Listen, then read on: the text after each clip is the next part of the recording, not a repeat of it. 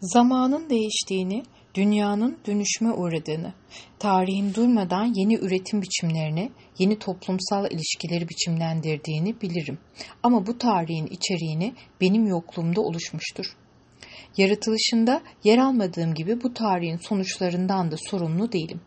Bütün bildiğim bu yeni dünyanın amansız bir mantığının olduğu, bana hazır bir yapıyı dayattığı ve benim bunun seyrini değiştirmeyi de tam şu anda bulunduğumuz yere varmak için onun aldığı yolu geri geri gidebilmeyi de beceremediğimdir.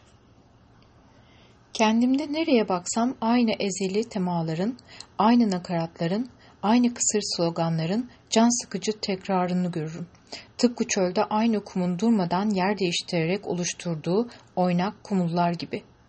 Aynı sorulara hep aynı cevaplar çıkar. Sanki ne kadar uzağa gidersem gideyim aynı başlangıç noktasına varıyormuşum gibi.